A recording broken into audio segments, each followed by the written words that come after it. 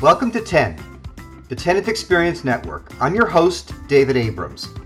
In this episode, we are connecting with Chad Griffiths, partner, associate broker with NAI Commercial Real Estate. In this episode, we learn about Chad's journey to entrepreneurship. It all started with selling hockey cards at the young age of 11 years old. Fast forward, Chad is still committed to providing excellent customer service as a partner at NAI Commercial, where he specializes and invests in the industrial sector. Chad likes to say that he eats, sleeps, and breathes all things industrial. He admits that much of his success can be attributed to being resilient whenever he was faced with receiving no's over the course of his career. We both have a love and appreciation of building towers, and we discussed how the industrial sector is continuing to evolve. Chad shares his perspective on the office market in city cores, the opportunity for suburban office space to meet increased demand, and how industrial space is taking on different use cases to meet emerging needs. He believes that the building itself can be a major determinant to make the physical workspace more appealing. Placing an emphasis on what tenants want can have a direct correlation to the value of that building. We both agree that people are the true asset in buildings, and they need to be engaged in a more meaningful way. Chad reveals that the industrial space has not fully tapped into the wave of new technologies that have hit the office and retail sectors. We both agree this new normal requires building operators to be more nimble, to respond faster with more creative solutions. We're excited to share this podcast with you, so be sure to subscribe to 10 so you never miss an episode of the Tenant Experience Network. And now I'd like to welcome Chad to the show. Really glad you could be with us today. Hey, thanks so much for having me on, David. Really looking forward to chatting with you. Absolutely. Looking forward to our conversation. So tell us about your journey to your current position role. How did you get started? Yeah, so I think I could take it all the way back to when I was 11 or 12 years old, and I decided to sell hockey cards on the side of the road. So I set up a table, sold hockey cards to anybody that wanted to come by, and met a number of people, sold a bunch of hockey cards, and I think I realized at that point that I wanted to be an entrepreneur. So fast forward to today, I'm an industrial real estate broker primarily. I'm a partner at my firm, and I also started investing in industrial real estate myself in 2014 with a series of partners and a lot of bank financing. We've got a decent portfolio of about $18 million right now, all within about 20 minutes of my office, all industrial real estate. So I'd like to say that I live, breathe, and sleep industrial real estate right now. Amazing. Well, certainly a great start to a Canadian entrepreneur selling hockey cards. I probably sold a Wayne Gretzky rookie card for all I knew. I was 11 and 12 years old. I probably wasn't doing a good inventory of what I actually had. If only you'd hung on to that one. So just curious, and before we move on, but why industrial? What led you to industrial so quickly on in your career? It was purely accidental, actually. I was buying and selling some houses with some friends in my early 20s, got their itch to do real estate. So I actually I became a residential real estate agent in 2004, did it for about a year and just didn't see that as a long-term plan as I extrapolated out how I thought that would look. So in 2005, I got into commercial real estate, joined a commercial real estate brokerage, and I thought I'd be working in like those sexy assets like office towers or retail shopping centers. Just so happened the office that I joined was heavily focused on industrial real estate. So purely serendipitously, using a word that I probably had to make sure that I said correctly. I just got into industrial real estate purely by accident. So I'm very glad that I did. I knew very little about it when I came into the industry, but some 17 years later now is one of the best things that ever happened to me.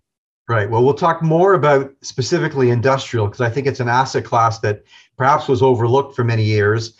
And now, coming through the pandemic, I think is a really interesting class for a variety of reasons. As it relates to our subject matter, I'm looking forward to delving deeper into that with you as a product expert. Why do you think you were so uniquely suited for this opportunity? What helped you to become successful? Skills, mentors, colleagues, books? Yes, maybe having sold hockey cards early on in your career, but what else? I would say the biggest attribute that has contributed to that success has just been my attitude towards providing the best service that I could. And that probably sounds a little bit cliche, but going back to every job that I had, starting from selling hockey cards, I was always working in the service industry, whether it was, waiter or a bartender. I sold clothing for a while. I had always had that customer facing attitude of how can I just provide the best service. And I think I combined that with the fact that I could take a lot of no's. I was very resilient, particularly early in my career. And again, that all stems back to selling hockey cards. A lot of people would have stopped by just to see what this 11 or 12-year-old kid was selling on the side of the road. And a lot of people had no interest in buying hockey cards. A lot of people have no interest in what I'm selling even today. Very few people actually need industrial real estate. And even the ones that do, they might not need it right now. They might have a need 2 years out down the road. So I was very resilient early in my career. I took a lot of no's and I just took it in stride. And the people that did say yes, I just tried to deliver the best service that I could. And I'd say there's a number of other reasons. Like you mentioned, there's mentors, there's books, there's a desire to want to learn and progress as much as I can. I certainly played an instrumental role in that as well. But I would say being willing to take a lot of no's, and the ones that said yes, giving them the best service that I could was probably at least top of mind. That's the one that stands out. Right. Well, that's not unlike my journey as a technology founder, I'll tell you that. And given my background, my DNA in the service industry, running a marketing and communications agency as long as I did, I recognize that even though, again, I'm selling technology today, I still bring that work ethic and that approach to delivering a service and ensuring that the clients have an unparalleled experience. What was your background before getting into software? I ran a marketing and communications agency, and that's how I got into commercial real estate. So I pitched and won a very large office commercial project in Toronto, and that began a long journey of providing similar service to almost every major office tower in Toronto at one point or another. So I love office buildings. That's sort of my area of expertise, kind of a building geek, and truly, over time began to appreciate all that goes on to making those buildings work. People walk into a building and they think magically everything just works. And I've had the opportunity to be in the bowels of buildings and all aspects of seeing how those buildings operate, from security to maintenance to life safety. And I appreciate all the complexity that is involved in ensuring that everything runs smoothly. So I don't know, I love it. And that's really what led to the development of Hilo many years later. That's fascinating. Yeah. And I was the same way. I was very attracted to office buildings when I first got into commercial real estate for many of the reasons that you said. I love, in addition to all the inner workings of it, I just love the architecture and the fact that you could have 50, 60 floors of tenants in there and the views are incredible. I've always been a big fan of office buildings as well. I think it's one of the coolest things to see in a city is the skyline of the buildings. Right. Well, interestingly, for many years, I would always have my office located more of in an industrial type unit, industrial setting, single floor, but wanted that industrial experience, but they were often multi-tenanted. So we're going to talk more about the evolution of industrial and perhaps how industrial is spreading just beyond the typical use case, i.e., a single large manufacturer or producer with a warehouse. And so we'll talk more about that, because I think that we're going to continue to see some really exciting changes in that space. There's been a lot of commentary around the return to workplace coming through COVID, and certainly some very extreme opinions being expressed, often polarizing, sometimes confrontational. My team believes strongly that everyone needs to live and work in the world as it is right now. And that the commercial real estate industry and employers, we can't continue to project a date in the future when we're going to come back, when we're going to return to normal or an old normal, because maybe this is the new normal. And living in a world with COVID is what we all have to come to terms with. So I'm just curious, from your perspective, what do you think that means for the commercial real estate industry and specifically for the industrial sector? Yeah, and maybe I'll start on the office sector first, just because I'm not an expert on office, but I follow it pretty closely. And like we talked about, I'm a fan of it as well. I think the downtown office market across the world is gonna struggle. I think there's going to be some downward pressure as some of these tenants have leases come up. You have to keep in mind, when COVID came in March 2020, it's not like companies were just on month-to-month leases. A big Right. accounting firm wasn't doing a month-to-month lease on 100,000 square feet. They had long-term leases. In some cases, it could be 5, 10, 15 years. But as the new normal, and I agree, I think that's a great way of describing it, is this is the new normal. Things have Right. changed. And perhaps even irrevocably, like I don't know if it goes back to what it was pre 2020. So I think on the side of downtown office space, some of these companies are going to start reconfiguring how they use space. I think they're going to start looking at how much space they actually need, and I think that there's going to be some downward pressure on that. I don't know if it's going to be catastrophic, and I wouldn't even go so far as to suggest that it would get to that level. But I think that there is going to be downward pressure as companies reevaluate how much space that they need. I can't see growth in that section. And anytime that there's an absence of growth, you have to start expecting there could be a contraction. So whether some of these office buildings get retrofitted to hotels or multifamily, or perhaps even some of the old Class B, Class C space gets demolished, I think that downtown market's going to be affected. I think in the suburbs, different story. They haven't been built out to the same level as a downtown core. And from people that I've talked to, there's still an appetite to be in an office space for to some extent. Right. Very few companies I've talked to are moving exclusively to work from home. So they're still going to want to be a presence, but people might not want to make the commute downtown any longer. That always seems to be the main sticking point on why people don't want to go back to the office is a half hour, 1 hour commute. But if they can have a presence in the suburbs and perhaps the 15-minute commute to get to the office, I still see that being viable. Hard to anticipate a lot of growth in that area as well. But office, I think, is going to struggle for those reasons. Industrial, I think is going to overlap a lot with that suburban space because a lot of the industrial buildings are compatible and even zoned appropriately to allow for Right. office space. One building that we own, it's an industrial zone building on the south side of our town, and our office is actually in it. We're 100% office user, even though it's an industrial zone building. So I think given the strength of the industrial market and the appeal of some of these companies to consider looking at an industrial building and retrofitting it for office, I think that's going to make that section appealing. A bigger topic is just everything that's going on right now in the economy is interest rates and inflation and a potential recession, that there could be some pressure on the entire market as a whole. But if I were to bet, and I am a betting man because I've got a lot of my money tied up in this, I Right. think industrial is going to do better than office will in the foreseeable future. Right. All interesting observations, and much of it I agree with, and I think there's a lot that will continue to unfold in the months and year or so to come. I think that yes, there's going to be downward pressure, and I think that occupiers are thinking about their space. But to your point, you also mentioned how they reconfigure their space, and is it less footprint or just a different footprint? In some cases, it could be less, but I think that story is going to continue to unfold. Is there anything that you think that buildings can do to continue to demonstrate their importance to both businesses and people in how we conduct business? What role does the building have in supporting the occupier and the people that work in their buildings? I think the building is the de facto reason on why people either want to go to work or they don't want to go to work. And this makes sense to me intuitively that if I was working in a cubicle in an office space that had very little natural sunlight and I was cramped in this space and I had just finished working at home for the last year and a half, would I want to go back to that office space? I mean, I think that's really what's drawing a lot of people to continue to want to work from home is that it sucks. Like if I just wouldn't want to do that. I wouldn't want to go back to working in a cubicle when I've been working at my house.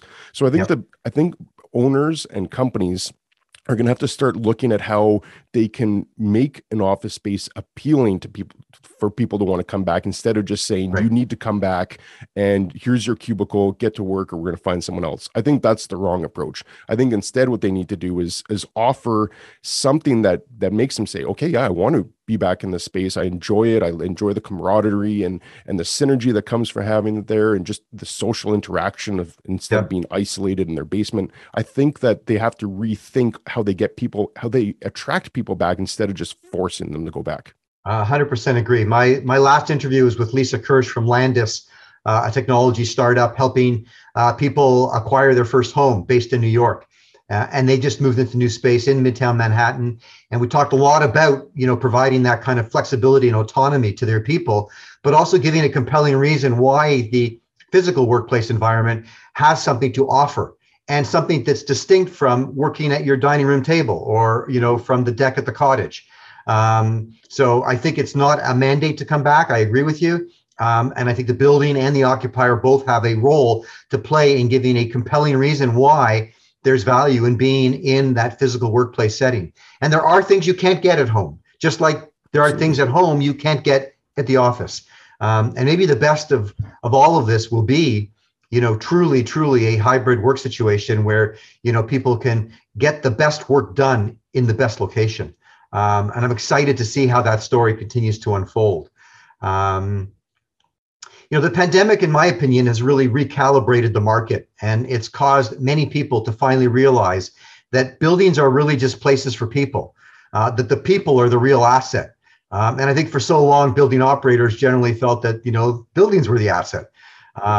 So as a result, we believe that tenant experience or workplace experience is fast becoming the new differentiator. It used to be you chose your buildings based on location and class. We believe now that people are going to be looking for the experience that building offers. And that connects to this notion of flight to quality. What are people looking for, and why are certain buildings, really expanding and increasing their tenancy, even during these difficult times. So I'm just curious if creating the best customer experience for tenants, is what is going to draw people back. What are your thoughts on how we might define tenant experience, customer experience now and in the future? Yeah, that's really well said. And that goes back to one of the core beliefs I have about real estate, is that the value of real estate is really just some function of what a tenant's willing to pay for it. So if a tenant is willing to pay X amount, then the building's going to be some function of X. So right. I think putting that emphasis on what tenants want is more imperative now than it's ever been. So I completely agree with how you phrase that. I think it goes back to what can you offer to the company and the employees by extension to make them feel like that they want to be in that building. And I would point to even just being in an office space myself, amenities are great. Ability to have parking or at least accessible parking is really important. Synergy with other companies so that you can meet with other people quickly if you need to. Any type of building amenities, if there's a gym or a cafe or restaurant in there, anything to just make that experience more attractive, I think will go a large way from comparing it to a building that has none of that. So I think it's just reconfiguring how owners are thinking. And you said it perfectly, is instead of looking at the building as an asset, it's the people in there that are the asset. That's what's driving the rent. That's what's going to drive the value of the building. So what do they want? And it could be as simple as just asking them. There could be a tenant in there that makes up a large portion of the building. Has the owner had a conversation with them to say, what could you guys use? What would you benefit from? And maybe there's something that they hadn't even thought of before. But I think that two-way dialogue is going to be more important than ever to like you said, make sure that the company is happy. And I think that two-way communication is sort of the driver even today. It was pre-pandemic and has become the driver again in terms of demand for our platform. The ability to provide a tool, a channel to create that two-way communication. Specific to the industrial sector, I really think, as I think more about it, and although we've been focused on office and also multifamily, I think industrial is going to provide an interesting opportunity for our company to start to think about how we can offer our service and how we can respond to the emerging changes that are taking place in industrial, whereby it's not just one large, warehouse type user. Now, and even in that case, there are still people that work there, right? There are still people that are deserving of a great experience. So have you seen any technology in the industrial setting that is used to help foster, support tenant experience? I kind of feel like this is a bit of an untapped market for us. Yeah, and nothing jumps to mind. It's to some extent a very archaic industry. It's the metaphor of just being four walls and a roof is apt in many cases. That's literally what it is. It has become a lot more sophisticated. As we are seeing more technology incorporated in it. A lot of robotics now. A lot of the Internet of Things. The internet connectivity is becoming a pretty big concern. If it doesn't have fiber or high speed internet, that's becoming a concern. So it is starting to catch up. There's more automation, but in terms of property owners fostering a relationship with the company or the Right. employees there, yeah, not much that I've come across. All right. And by saying not much, nothing. Well, that to me is opportunity, and definitely following the show, we'll definitely connect and talk more about that. Maybe we can start sort of chart new waters in that area. I think it'd be quite exciting. Chad, let's take a short break and we'll be right back. This episode of 10 is proudly brought to you by Hilo. Hilo is a rapid deployment tenant engagement platform for the hybrid world. The pandemic has created shockwaves across the commercial real estate industry, and now, more than ever, we realize that the most important asset of a building is the people. Building operators and employers now recognize that people want new kinds of spaces, services, and amenities to accommodate a hybrid workforce. Tenant engagement solutions that support the hybrid workforce, connecting people to buildings no matter where they are, have become a major differentiator as buildings compete to retain current tenants and attract new ones. Hilo empowers forward-thinking building operators to meet this challenge. To learn more about Hilo, visit hiloapp.com.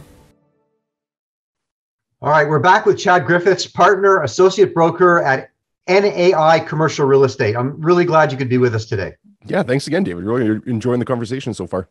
Awesome. So, living through a pandemic has been really challenging for so many people. I don't take it lightly, and I don't forget, all that it is brought to so many people's lives, the challenges and the inconveniences, and in some cases, personal loss. But it's also provided an opportunity for us all now to be better, do better, and build something better. It can't be an excuse any longer. Can you share any details about any aspect of your business, some part or new service that you're thinking about that you've reimagined to reflect the reality we are in today? Yeah, that's a really good question, David. I don't know if there's any one particular thing that jumps out immediately, but what I would say is it's caused me to be a lot more nimble, so that when things come up, there's a plan that can get implemented rather quickly, as opposed to sitting on the hands and just waiting for someone to have direction. I think ourselves, both myself as a partner at our company as well as the partner in the buildings that we own, you have to be able to pivot. And that's a terrible business cliche that seems to have been overused at the last 2 years. But I think that the worst thing that could come out of this pandemic is that everybody just goes back to normal. Right. And forgets about this. Like, history books will look back on this period and say it was tumultuous. There's so much uncertainty and volatility and questions being asked, and nobody had answers at the beginning. And I think there's still a number of questions that are unanswered. But if nothing else comes of this, I think we need to recognize that there are major things that can happen at any given time without notice, and you just have to be able to respond to it. I think that's a great insight, and I've heard that articulated by others. And also in terms of, again, commercial real estate, a legacy industry, typically moves rather slow. A lease negotiation could take months and months and months. And I think what I've been hearing is that we've got to move quickly. We've got to respond. We do need those plans in place. We need to be able to, a tenant comes and needs space configured in a certain way. We need to be able to, either have it in inventory or be able to provide it and turn it around quickly. We need to be able to provide a short-term lease agreement that might be 2 or 3 or 4 pages and not 50 or 100 pages. So how do we become more nimble, more responsive, move quickly, respond to those emerging needs? So I think that's a great insight. And I think that there are many opportunities in which the industry can respond along that line of thinking. Yeah, I agree. I think that's a great example, is the ability to pivot to a shorter term lease if that's required. Right. And some of the most successful property owners that I've worked with are exactly that. If they need to, and in early pandemic in March, April, May, of those 3 months where it was really uncertain, there were still landlords that are just being very creative. How can we help out our tenants? And as opposed to how do we help out ourselves? Let's try to see this through together, because the world is going to get back to some type of normalcy at some point. So how can we go through this? The landlords that took the approach that if you don't pay rent, we're kicking you out, they've severed that relationship. So I think that the ability to adapt to the situation is key. I think we were always in a relationship business, but that relationship was generally driven by 5, 10, 15, 20-year leases. I think now building operators recognize we're in a relationship business that is governed by the people coming in and out of their buildings every single day. Yeah, well said. And I think that's an awesome outcome, because I think it levels the playing field, and I think it creates a better product. And I think everybody's going to win at the end of the day if we're thinking in those terms. Yeah, and raises a really good point, is how many property owners actually study and analyze the people that are coming in and out of their building. They'll deal with the tenant, whether it's a CFO or the president or the owner of the company. They'll deal with them negotiating the lease. But how do they actually see how people come and go from the property? I can say, as a property owner myself, I haven't observed that, but I think you're spot on. That is something we should all be looking at carefully. Well, again, and I think it is happening now. I recently had John Love, CEO of KingSett Capital, and Brian Rosen, CEO and president of Colliers Canada. And they both spoke to the fact that those are the kinds of things they are now thinking about, that they're seeing, that they're spending time checking on and really embedding themselves in that, very direct contact with people. So I think, again, we're going to continue to see positive change in that regard. Our closing speed round, Chad, some questions to get to know you a little bit better. Sounds great. Can you share one way in which the pandemic has changed your outlook on life? Yeah, I wish I had something philosophical to say, like I'm more aware of my surrounding. I wish I had something to say. Oh, we need something deep here. We need something deep. Yeah, I think like everybody, I think it really highlighted how much I enjoy being around people. And there were some times where you felt isolated, and I'm fortunate to have a family with young kids that my kids still want to be around me right now. Maybe that changes in a few years. So I was somewhat immune to that, but I definitely missed colleagues. I definitely missed just being around people, the social events that they get to have. I really missed that aspect of it. So to some extent, there's just the ability to be back in person with a lot of people has meant a lot. Agreed. What travel destination do you miss most? I haven't been to the States since. I was I took that lockdown very seriously. I didn't travel, and even when we were allowed to travel, I just didn't want to go through all the hassles of having to go through airport and deal with it. I did get fully vaccinated, so I can travel, but I just haven't gone through the hassle. Booked a trip to Dallas in October, which I'm really looking forward to, and I really want to get back to New York. That's high on my list of places I want to get back to. Well, I was in New York just about 4 or 5 weeks ago, and I'll tell you, it was a very exciting trip. It was great. It was my first trip in 2 years, so I could think of no better place to get to start to re-engage with people. It was a lot of fun, and we launched some new properties there at the same time. So I definitely encourage you to make that happen. Anything new on your bucket list that you would like to experience? Yeah, that's a good question. I'd like to start another company at some point. Whether that's bringing it in within our current partnership, like perhaps a property management division or an appraisal division, I'd really like to expand into that area. It's just like everybody else, it's trying to find time to add another task onto your hands. Sure. But I would like to explore that in the near future. Good for you. You've definitely got the entrepreneurial bug. What's your favorite technology that is new to your life?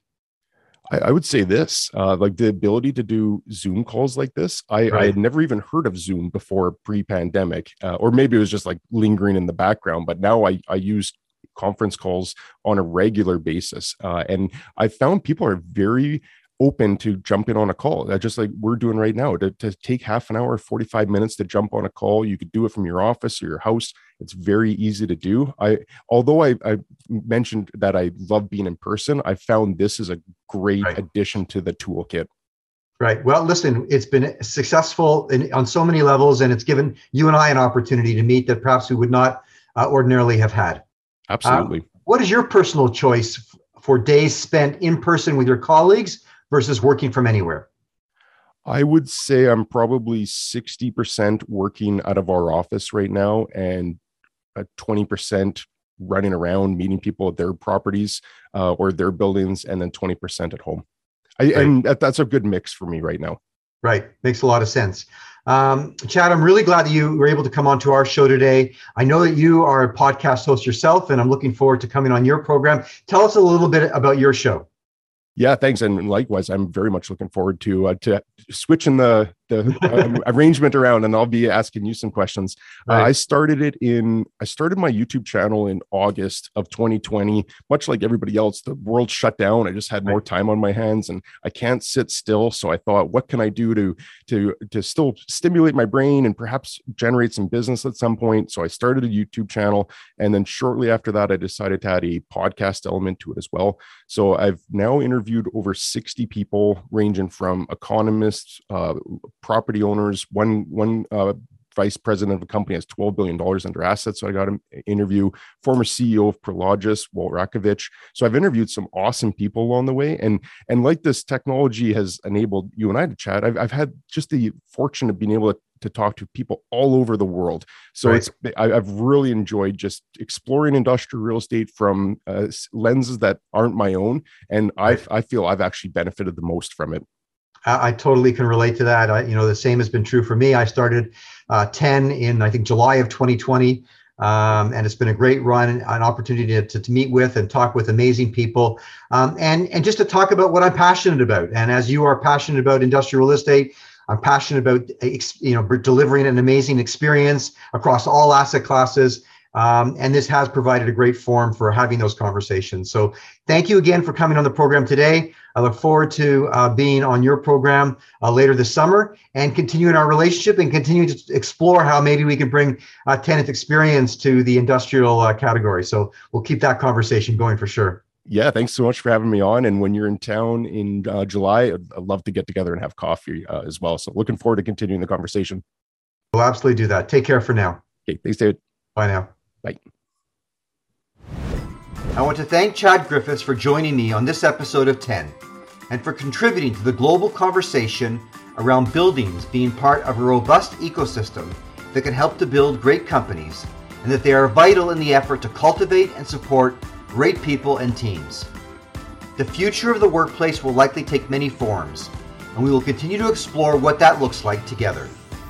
Subscribe to 10 for more conversations with leading CRE industry professionals and experts who all have something to say about tenant experience and the future of the workplace. We love hearing from you, so if you enjoyed this episode of 10, please share, add your rating, and review us through your preferred podcast provider. If you or someone you know would like to be a guest on a future episode, please reach out to me directly at david@hiloapp.com. And until our next episode, I wish you all continued success in building community where you work and live. Thank you.